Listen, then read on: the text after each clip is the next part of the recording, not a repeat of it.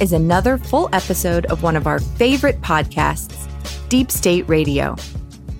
Deep State Radio, hosted by David Rothkopf, produces new episodes 2 to 3 times per week and brings together top experts, policymakers, and journalists from the national security, foreign policy, and political communities. You can subscribe to the podcast on Apple, Spotify, or wherever you get your podcasts. If you become a member of the DSR network, you'll receive benefits such as ad-free listening via private feed, discounts to virtual events, and Deep State Radio swag, and access to the member-only Slack community. This is one of the most closely followed podcasts among the people influencing the most important decisions in Washington and worldwide today. You can learn more by visiting thedsrnetwork.com. Listeners to Words Matter will receive 25% off the regular membership price. Use code WordsMatter at checkout.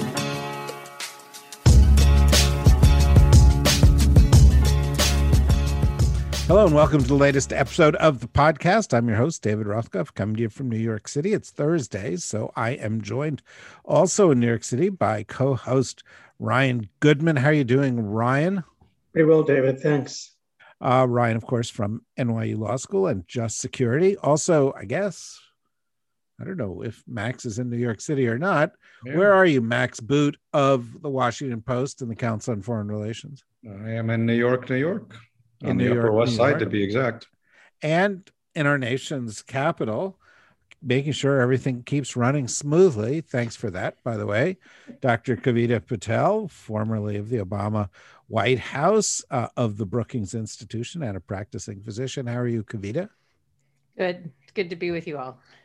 Wow, that's a very subdued response from Kavita. I thought we would start today picking up on Max's most recent column, which is sort of how I start every day, looking for Max's most recent column. And I'll frame it this way. We're now sort of the middle of April. We are approaching 3 full months of the Biden presidency. And I think we're kind of past the point where it's too early to draw some conclusions about politics in the Biden era. I think we can start to see what it looks like. And, you know, if you remember where we were at this point in the Trump presidency, Flynn had already gone. They'd already tried the Muslim ban. We already had seen, obviously, all their shenanigans in the campaign. And it was just like the first week of May that he fired Comey. So that was all, you know, kind of right around now. We knew who Donald Trump was, and we knew what the politics of the era would be. Max, you sort of framed this in an interesting way in your last column. The Washington Post did not title it "The Only Good Republican is a Dead Republican," but it was kind of like the only good Republican is a Democrat. And it was talking about, you know, we are now seeing some vestige or some hint of the post-Trump Republican Party, and it's not pretty. At least no, because it looks a lot like. So what do you think? Well, because the post-Trump Republican Party looks a lot like the Trump Republican Party. It's the same party. They haven't really adjusted since Trump left. I mean, it's kind of shocking to see. You would think that a president who presided over one of the worst pandemics in U.S. history and the unnecessary loss of hundreds of thousands of lives, and then incited a violent insurrection against the Congress, you would think that a president like that might be repudiated by his party, right? Especially because he's actually intensely unpopular with the country at large, but that is not the case at all. There was just a new Reuters Ipsos poll out, which shows that 80% of Republicans, that's 80, have a favorable impression of Trump. And most of the party remains firmly in his cult, with something like 60% believing that the election was stolen from him and 55% saying that the attack on the Capitol was led by, fiendish left-wing agitators trying to frame these good, innocent Trumpkins of these nefarious charges. I mean, this is nuts, right? I mean, this is crazy, but this is what most Republicans believe. So that's a pretty damning picture of the party as it currently exists. And you can see why most Republican leaders are coming down to Mar-a-Lago to seek the Orange One's blessing, because that's what the base wants. That's what the party wants. They still are very much enthralled to Trump, which, you know, anybody who has any kind of critical thinking or isn't at all in touch with reality, I think would have to be incredulous by this. But clearly, most of the Republican Party is not in touch with reality. And so that's why, you know, I conclude this article by saying the Republican Party is pretty hopeless. And I think for those of us who still think of ourselves as being on the center right and kind of the sane center right, there really aren't a lot of options right now. There's not a viable third party option as far as I know. And that basically leaves the Democratic Party in becoming Biden Republicans, which I think is a much more palatable option now, certainly than if we'd had, you know, President Bernie Sanders or somebody like that, because I think Joe Biden has actually been doing an excellent job. And even though he's not winning any Republican votes in Congress, he is appealing to the country at large, including a lot of ordinary rank and file Republicans. And he has very strong approval ratings, much stronger than Trump had. And his plans for fighting COVID and for reviving the economy have 60 to 70% support, which is very, very high. So, you know, I think he is governing in a pretty centrist, sensible, sane manner. And you're already seeing results coming in with the acceleration of COVID vaccinations, with the economy picking up steam, with our trade alliances being slowly repaired. So I think he's off to an excellent start, and I think you performed a public service by reminding us of just how insane the beginning of the Trump presidency was by comparison, which makes the sanity and sobriety and good sense of this president seem all the more remarkable by contrast. So that kind of diagnosis is precisely why we always have a doctor on these episodes. I don't. Did you ever do any psychiatric training, Kavita? I did. I was in believe it or not, one of the largest psych wards, the Twin Towers in LA, the jail system. So I've had you were in the White House, the psych ward there. No, I was sure you were going to say that was the armchair psychiatry rotation, but I did true legit. I could definitely, in fact, I've often thought I have to prescribe something for basically myself during the Trump era. So yes, absolutely. Yeah. And I thought you were going to say the largest psych ward being the Congress. But having said that, obviously I'm making a bit of a joke, but Max is saying that, 80% of Republicans still support Trump. And, you see, all sorts of examples of this. Recent polls have come out regarding the American Rescue Plan, $1.9 trillion American Rescue Plan, hugely successful. 75% of Americans support Biden's handling of COVID. 60% support his handling of the economy. Something like 75%, somewhere between 70 and 80, support different iterations of an infrastructure bill. And there is unanimous Republican opposition on the Hill to all these things. Matt Gaetz is, he's certainly taken a page out of the Trump book. Nobody is condemning him. This must be some form of mass psychological illness. Oh yeah, right, Kavita? Isn't this? This feels like not just cult of personality, but it's exactly what you see when, call it whatever you want, Stockholm syndrome. When you have like a party that's truly been held captive, and I've said this before. I think Max, you've written about it. I know we've talked about this. Didn't start with Trump. I think that's the point, and it's also identity crisis. You can't talk to. I won't even say a Trump supporter. You can't talk to somebody who is still to this day financially supporting the Republican Party and confront them on issues such as, getting our country out of debt. Who's done that? We have now 3 Democratic presidents, Clinton, Obama, and Biden, who have all had to come in and deal with kind of economic situations their predecessors, Republicans, have left them with. Number 2, who's actually kind of tried to transfer kind of the welfare nation? Clinton got a lot of grief for it, but I would say that there's been major success stories in policy.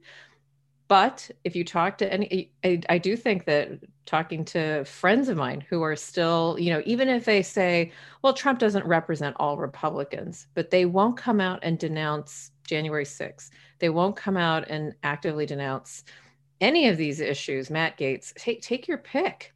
And I do think that there's something psychologically troubled. And I worry, honestly, David, what worries me the most is that it kind of gets passed down to other generations. That's where I'm concerned. I think Max's column, for anyone who hasn't read it, was excellent. And I think you were asked this morning, Max, why, what is the future going to be? So what happens? Doesn't this kind of ebb and flow? And my concern is that I don't know if this is something that you're passing on basically to your children. And there's some truth, David, in this narrative that in the South, especially, even in kind of urban areas in the South, they're clinging to anything that's possible to continue to have kind of this power over the rest of the country, because without it, there's no identity. And that's what I worry about. One of the things that strikes me about all this, Ryan, is, and obviously I'd like your views on the whole discussion, is that even the quote mainstream media sort of has played into this, and they continue to sort of normalize the Republican behavior, and try to legitimize Republican arguments, on a whole variety of fronts, so there was a conversation about Joe Manchin, which we'll get to. And I saw that Chris Cillizza writing a thing saying the liberal Democrats are not going to get their agenda. And I was like, well, the liberal Democrats, you mean the people who want democracy in America, the ones who oppose voter suppression? And this is not this is not Fox. And I've seen, on a regular basis, Politico doing something similar where they frame these things this way. Is this just getting baked in the cake, Ryan? Yeah, I think that's also been a phenomenon that was, for me, very distressing through parts of the Trump presidency, the way the media would frame Democrats as being concerned about the Mueller investigation rather than rule of law, people concerned about the Mueller investigation. I also think it feeds into this idea that it's divided by party, when in fact, like you're saying, David, that based on the percentages that you said in support of various Biden plans, there's a large part of the country, regardless of party, that is supportive of these plans and his agenda, including Republicans. It's the elected Republicans in Congress that aren't, and it's just remarkable, the mismatch. I guess the one issue I wanted to try to connect a certain dot and then ask Max to talk about the kinds of conversations that you must have, Max, with Republican friends and colleagues, because that's in some sense the audience, this first specific audience for your column, because at the end you say we should become, Biden Republicans. And that's the idea that's also kind of been circulating this week, that because the Republicans in Congress are having nothing of the Biden agenda, it's maybe pushing Biden further to the left because there's just no negotiating partner on the other side. And so I could imagine somebody reading your column as a Republican saying, I agree with a lot of it, like about the rule of law concerns, the democracy concerns, the crazy conspiracy issues, like the 55% of Republicans saying that they think a violent left-wing mob took over the Capitol. But on the economy, on the plans, if they think that what's actually happening is a shift further to the left, if that's their idea in their head, right or wrong, how you respond, what's your response to that? I would imagine that's kind of how the conversation goes with somebody who's not fully convinced yet. No, I think that's exactly right. And there's not, there's not any agreement, I would say, even among never Trumpers about what the next step is. In fact, there's a pretty active debate about should they form a third party? Should they stay in the Republican Party and fight for it? Should they join the Democrats? And I kind of laid out my own view, which is I think that the Democratic Party right now under Biden is really the only game in town, but that's by no means a consensus view. I think it is one that, I've seen Bill Kristol and others be sympathetic to, but it's not the only view. And certainly there are a lot of Republicans, including folks I respect, like Adam Kinzinger, the congressman from Illinois who voted one of 10 House Republicans to vote to impeach Trump, who are very firmly of the view, hey, we have to stay in the Republican Party. And, Trump is a usurper. He's the real rhino. He's not the real Republican. We represent, the pre-Trump wing of the Republican Party. And, I can't definitively say what the right course of action is. I mean, it would be nice if the Republican Party would return to its senses. And I think it's dangerous to the country if it continues going off in this authoritarian Trumpian direction. I mean, that's a direct threat to our democracy. But I'm just, at this point, I am feeling pretty defeated about trying to fight for the soul of the Republican Party, because I'm not sure it has a soul left. I mean, it seems to be pretty much bifurcated between catering to big dollar donors who want tax cuts and then playing all this culture war nonsense to rouse up the rabble at the grassroots and to get them to send in their money under often fraudulent pretenses. So I'm pretty dispirited by that, and looking, and the Democratic Party seems pretty sane by comparison. I mean, there are certainly, farther out left-wing elements in the Democratic Party whom I disagree with, like AOC and Bernie Sanders and others. But even they're not saying just completely batshit insane stuff. I mean, you can have an argument with them about, like, what do you do about healthcare? And I will disagree with Bernie Sanders on his prescription for healthcare, but he's not denying that global warming exists. He's not claiming that an Antifa mob stormed the Capitol. He's not saying that, masks are harmful for you.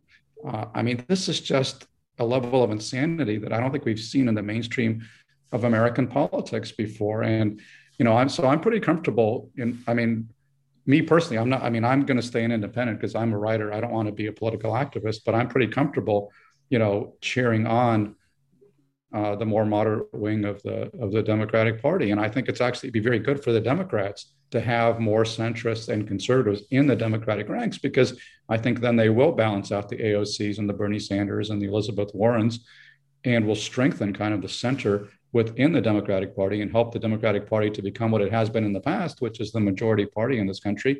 And I think you can have reasonable policy discussions within the Democratic Party. That's where the discussions, I think, are occurring and will occur. You just can't have a rational discussion with people who think that an Antifa mob stormed the Capitol. That's just a level of insanity that you can't reason with. Well, slow down there, fella. Let's get back. I'm glad we've come back in our rotation to somebody who's actually done a psychiatric rotation, because this is therapy for me now, Kavita. Max is talking about having reasonable discussions within the Democratic Party. Let me talk to you about the smallest wing of the Democratic Party, which also seems to be a wing of the Republican Party. And here you can draw on your Senate experience as well. Help me with Joe Manchin. Okay, help me with Joe Manchin, who says, I will not touch the filibuster. Okay, I will not. I oppose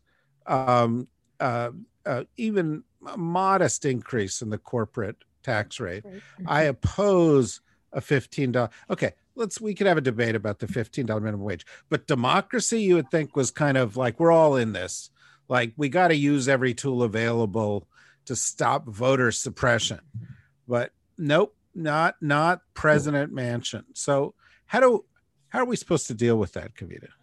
I I'm used to dealing with that, having worked in the Senate. Back then it was, Susan Collins. And I mean, we've all kind of dealt with, whether they were Republicans or Democrats, kind of that 51st vote, the 50th vote in this case. I think that the problem is everything Max said kind of rings true to any logical, and here's the problem, anybody who's logical and just takes a thought process, dealing with COVID, vaccinating people, wearing masks until we have a little more proof, all of that rings true.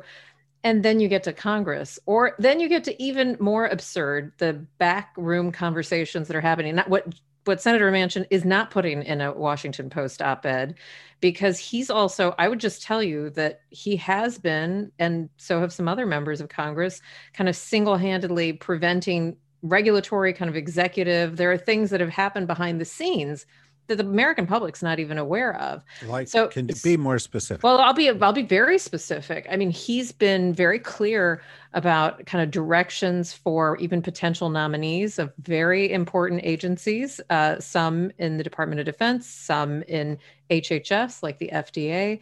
And he has been very clear about his preferences.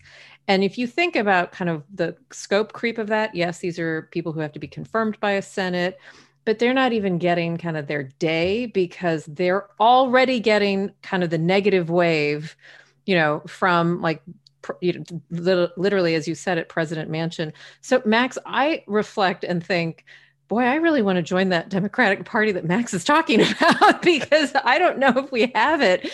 And you're right, we don't have as much of the crazy. But I often wonder, like, are we held hostage ourselves? Do we have our own version, not as scary, not as, propagating death like Trump and Bolsonaro and those types? But do we have our own kind of boogeymen in the form of being held hostage to Manchin? And I'll say the one thing that'll make you feel better, David, the four of us would agree, it is hard. We can criticize Joe Biden for a lot of things. On his big actions, even today on gun violence, it is hard to kind of find flaws in what he's doing. And so he is using that 30 years of knowing how the Beltway works better than anybody, building on what didn't happen before, adding on to it. I mean, this man is going to become what I think had been a laughingstock in politics at a certain time, a masterclass in like how to look at timing and when to insert an issue. And that gives me a lot of hope. But I feel like the Democrats need to get their act together as well. Well, I agree that Joe Biden so far is giving a masterclass. And what he's doing is what no one thought he would do, which is he's sort of bypassing the Beltway, going to the American people. Yeah. And he's doing a fairly simple thing, which is he's saying, well, show me all the polls and let's look at the areas where 70+% of the American people, or 2/3 of the American people, support something. That's bipartisan support. That's my sweet spot. I'm going to focus on that. But 90% of American people support enhancing background checks and more sensible gun control. I don't know if Joe Manchin is in that group. Joe Manchin ran a TV commercial where he was firing a rifle at a target and so on and so forth. Biden's steps today on gun control were great, and it was great that he had a gun control guy that he's putting in charge of he's nominated to be in charge of some of these regulatory things. But Ryan, they were also pretty small steps. I mean, let's be honest. It's Biden trying to thread the needle in the way that Kavita is talking about here. And I really worry, and I think this is the crux of this discussion, which is, have we hit the high water mark for the Biden administration? I mean, Joe Manchin has said he doesn't want to use reconciliation on infrastructure. Well, if we don't use reconciliation on infrastructure, it's going to be third as big. It's not going to include these tax increases for corporations. It's not going to be the bill that Biden has talked about. And if we're done using reconciliation, what else are we going to get done? Because Mitch McConnell is Mitch McConnell. And, he's just as evil and obstructionist and obtuse as he has ever been. So is this the high watermark, Ryan, of this administration? I mean, I don't know. I don't know if that's definitely the end of it with respect to reconciliation on infrastructure, and given how popular the plan is, it seems like, at least for a lot of the polling.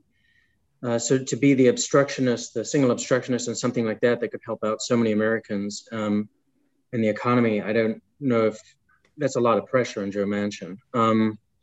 And where it's, real issues for tabletop issues for a lot of American families. So I don't know. And also, it depends on, I think, what that other package looks like without reconciliation, because there's already some statements from some of the Senate Republicans in favor of, admittedly, a much smaller package on infrastructure, but at least it's infrastructure, which, Trump promised because of the big upsides of being able to pass some kind of legislation like that. So I think that would also be important going into the midterms, and then the midterms might change everything. So even talking about a high point of the administration, the 2 years after the midterms is going to be anyone's guess, especially with, what Max is talking about as well, and the defection from the Republican Party that seems to be also underway. One statistic that we hadn't talked about so far that came out this week is the Gallup poll that said the split between those who affiliate with the Democratic Party is now 49 to 40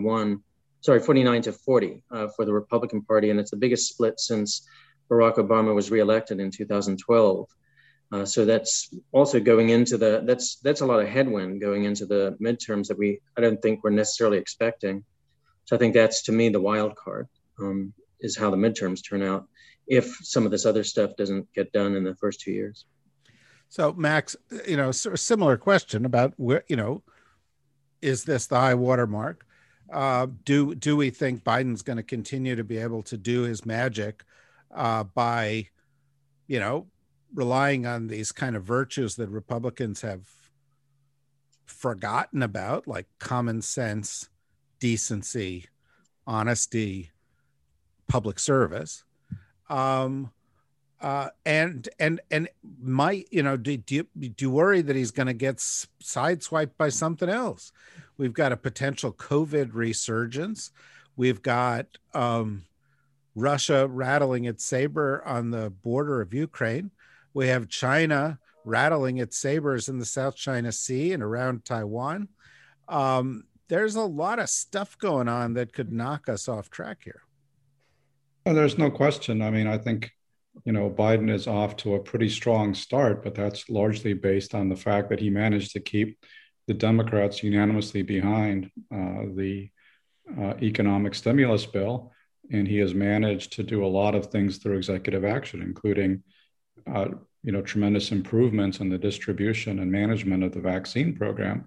But obviously, he is hostage to a lot of different factors going forward, including, as you say, whether the Democrats will stay united, whether it'll be possible to break off any Republicans, which so far it has not been, in order to get the infrastructure bill passed. And of course, there are numerous wild cards. And one of the amazing things that did not happen on Trump's watch was that we did not have a major foreign policy crisis. I mean, we certainly had foreign policy problems, and a lot of which, in fact, were created by Trump. For example, breaking away from the Iran nuclear deal and allowing Iran to increase the enrichment of fissile material.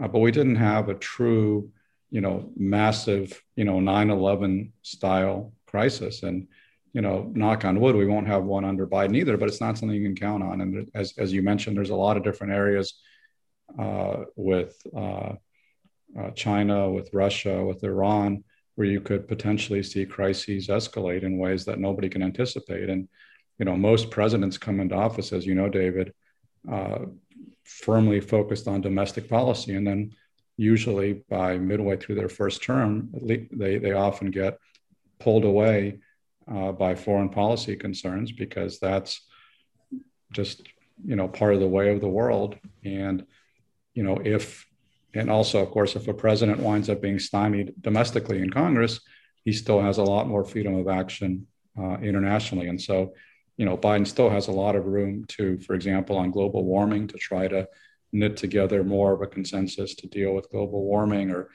He also has a lot of room, I think, to do a lot more on international vaccinations, to take some of our vaccine surplus, send it to other countries, try to be a leader in curbing the vaccine internationally now that we're in sight of curbing it at home. So I think there's a lot of potential crises as well as opportunities internationally that we're not focused on right now because, for understandable reasons, he is so laser focused on domestic priorities as he should be right now. By the way, that's a brilliant idea for a column, and is my column in the Daily Beast tomorrow morning. So it's almost verbatim what you said. And I just want to say right here that I wrote it already, and I am not actually quoting what Max just said. Well, I must be on the right track if I'm channeling David. Yeah, vice versa. Kavita, I know you've got to run, but and you talked about this a little bit on the special episode we did with you and Eric Feigelding about where we are in the course of COVID. But just what is your prognostication as we see this fourth wave continuing? I mean, to grow day to day now, about the political consequences of this thing that even if they do everything right, they may not be able to control. Yeah. Oh, and not to mention, David, just what we don't know. I mean, we're all trying to figure out what can 6 to 9 to 12 months from now look like. It's entirely possible, to Max's point and to your inevitable column that we'll all read, that there's, if we don't get a handle on let me global, write this down. Let me write this down. Inevitable column that we will all read. Yeah. I would just say, if we don't get global vaccination, if you look at what's happening, not just in Brazil, British Columbia, take any spot where vaccine access and vaccination rates are low for a variety of reasons, add to that mistrust in one of the largest manufacturers for said vaccines, AstraZeneca, add on top of that an insane person like Bolsonaro, that is exactly the ripest kind of environment for immune escape for a virus. And so we will be immunized, have our kind of notion of herd immunity within our country, likely. People will be developing boosters. And then I've been asking the question of some Biden folks. I said, so let's just play this out. Pfizer starts with their boosters. How are we stopping like hundreds of millions of people who really want that booster and they need to get it now? And so we are going to be, it is incredibly kind of important to be humble, to not showboat about this. It's great that we're doing something at such a great pace. The variants do concern me. I don't think we're going to see this fourth wave with the types of deaths and hospitalizations we saw, but we're absolutely going to go through unnecessary cases because of this patchwork that we've decided in the United States in terms of governance. So something that could come back and haunt the administration has been to kind of continue like the Trump, let the states do what they want.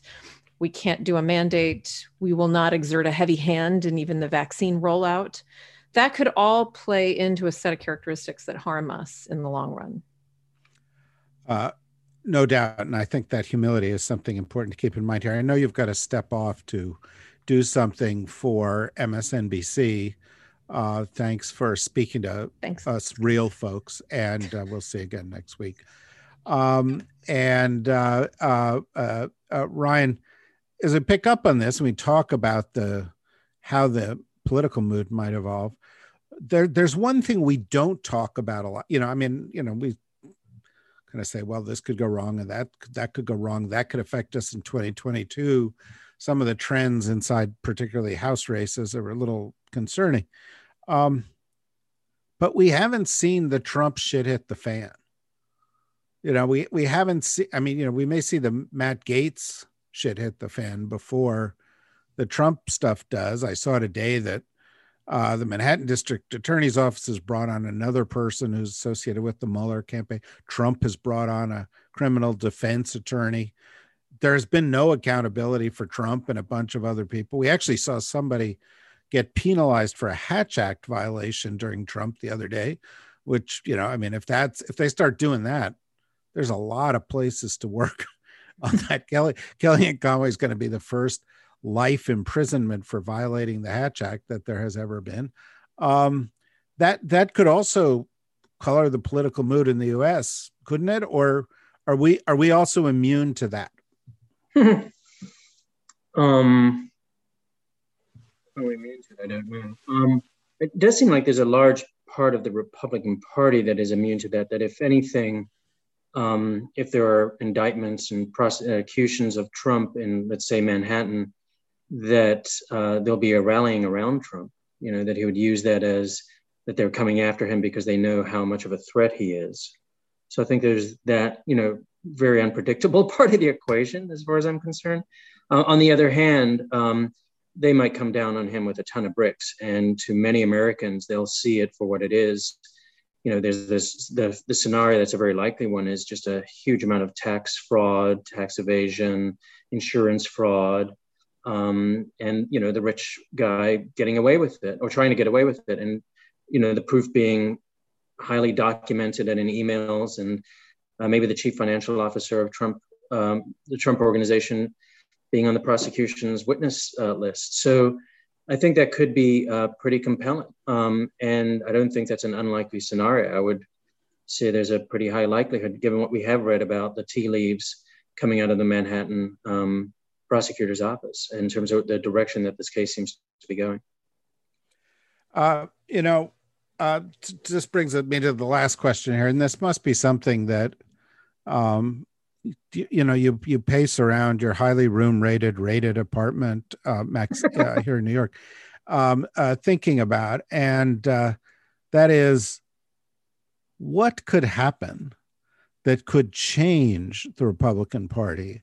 What development could get that 80% to not think the way they do about Donald Trump, if anything? There was an old, saying in Washington that the thing that would end your career is being caught in bed with a live boy or a dead girl. And, that was a long time ago, and different value systems then, because we've seen that Trump's been involved with Jeffrey Epstein.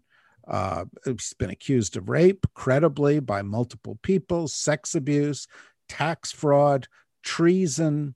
And still the Republican Party is like, yeah, well, he's quirky. Is anything that you think might be on the horizon legally the kind of thing that could get the GOP to kick the Trump habit? Or is the fact that he's likely to be prosecuted in Manhattan, if the New York district attorney goes after it, that's New York State, that's an African-American woman. If the Fulton County district attorney goes after him, it's an African-American woman, which alienates part of the big racist Republican Party base. I mean, what is there anything that could shake them free of this lunacy? I mean, I don't think there's much that Trump could do to possibly shake his base. I mean, I think he's got a pretty good handle on his followers when he said he could shoot somebody on Fifth Avenue and it wouldn't cost him any support. I think that's basically been true. I mean, the New York Times even just caught him defrauding a lot of his donors with his, fraudulent attempts to get continuing donations, and they're not going to care. That's not going to do anything. And certainly, being indicted by, a Democratic district attorney in Manhattan is just going to, entrench their sense of victimization and alienation. And, the deep state is after us. It's a conspiracy by the libs and all that kind of stuff. It's certainly not going to shake their faith. I think the only thing that really could shake Trump's hold on the party is something that has not happened yet, which is massive repudiation at the polls. I mean, if the Republicans continue going down this road and lose a landslide election, yeah, that could change things, but that has not happened. And remember, what happened in 2020, although it was a good outcome from our perspective, it was a very close run thing. I mean, a shift of something like 90,000 votes could have delivered both the House and Senate and the White House to the Republicans. They were not decisively repudiated. I mean, it's 50-50 in the Senate. It's a very narrow Democratic majority in the House, and Republicans are fully expecting that in the midterm elections, they're going to take back the House and perhaps the Senate as well. So at the moment, they just have no incentive to change course because they think the course they're on is going to be successful, and they're going to be back in power within a couple of years. And they don't want to alienate Trump and his Trumpy followers because they think that that's what's going to cost them elections more than embracing Trump. And that may well be true in the short run because, they're looking to win in a lot of red districts, a lot of red states. you know, having those Trumpy legions at their back could be a plus, although they could also screw it up, as they have in the past, if they nominate complete wingnuts, you know, like Eric Greitens, for example, the disgraced former governor of Missouri who is running for the Senate there. If they nominate people like that, it's possible that that they could still sabotage themselves and cost themselves a likely victory in 2022. But I think in the long term, the only thing that's really going to shake the mania that pervades the Republican Party is to have it be decisively repudiated at the polls. And, you know, I'm happy that Trump lost, but it just was not the kind of landslide repudiation that we need. I've said in the past that we needed the Republican Party to be razed to the ground and rebuilt out of the ashes. And right now, you maybe had like a little fire in the second floor bathroom or something, but the mansion certainly has not been razed. It's still very much standing. It's intact. As long as that's the case, I don't think you're going to see a lot of rethinking on the part of Republicans. So I take it that means you're not going to vote for Andrew Giuliani to be the next governor of New York. Oh. This will be like the Iran-Iraq of gubernatorial races if it's Andrew Cuomo versus Andrew Giuliani, right? Yeah, no, that would be just ghastly for both parties. But we've run out of time, and I think that's a really good point to end on. I don't know what the number is, 150 different voter suppression measures out there floating around in something like 47 states. That sounds bad because it is bad. But Max's point is the goal is not to suppress the vote of every Democrat. Those 150 measures are targeted at those 90,000 votes that made the difference. It's just to put your thumb on the scale a little bit. It makes a difference if you put your thumb on the scale in a few cities, a few counties in the United States, and they're doing everything they can.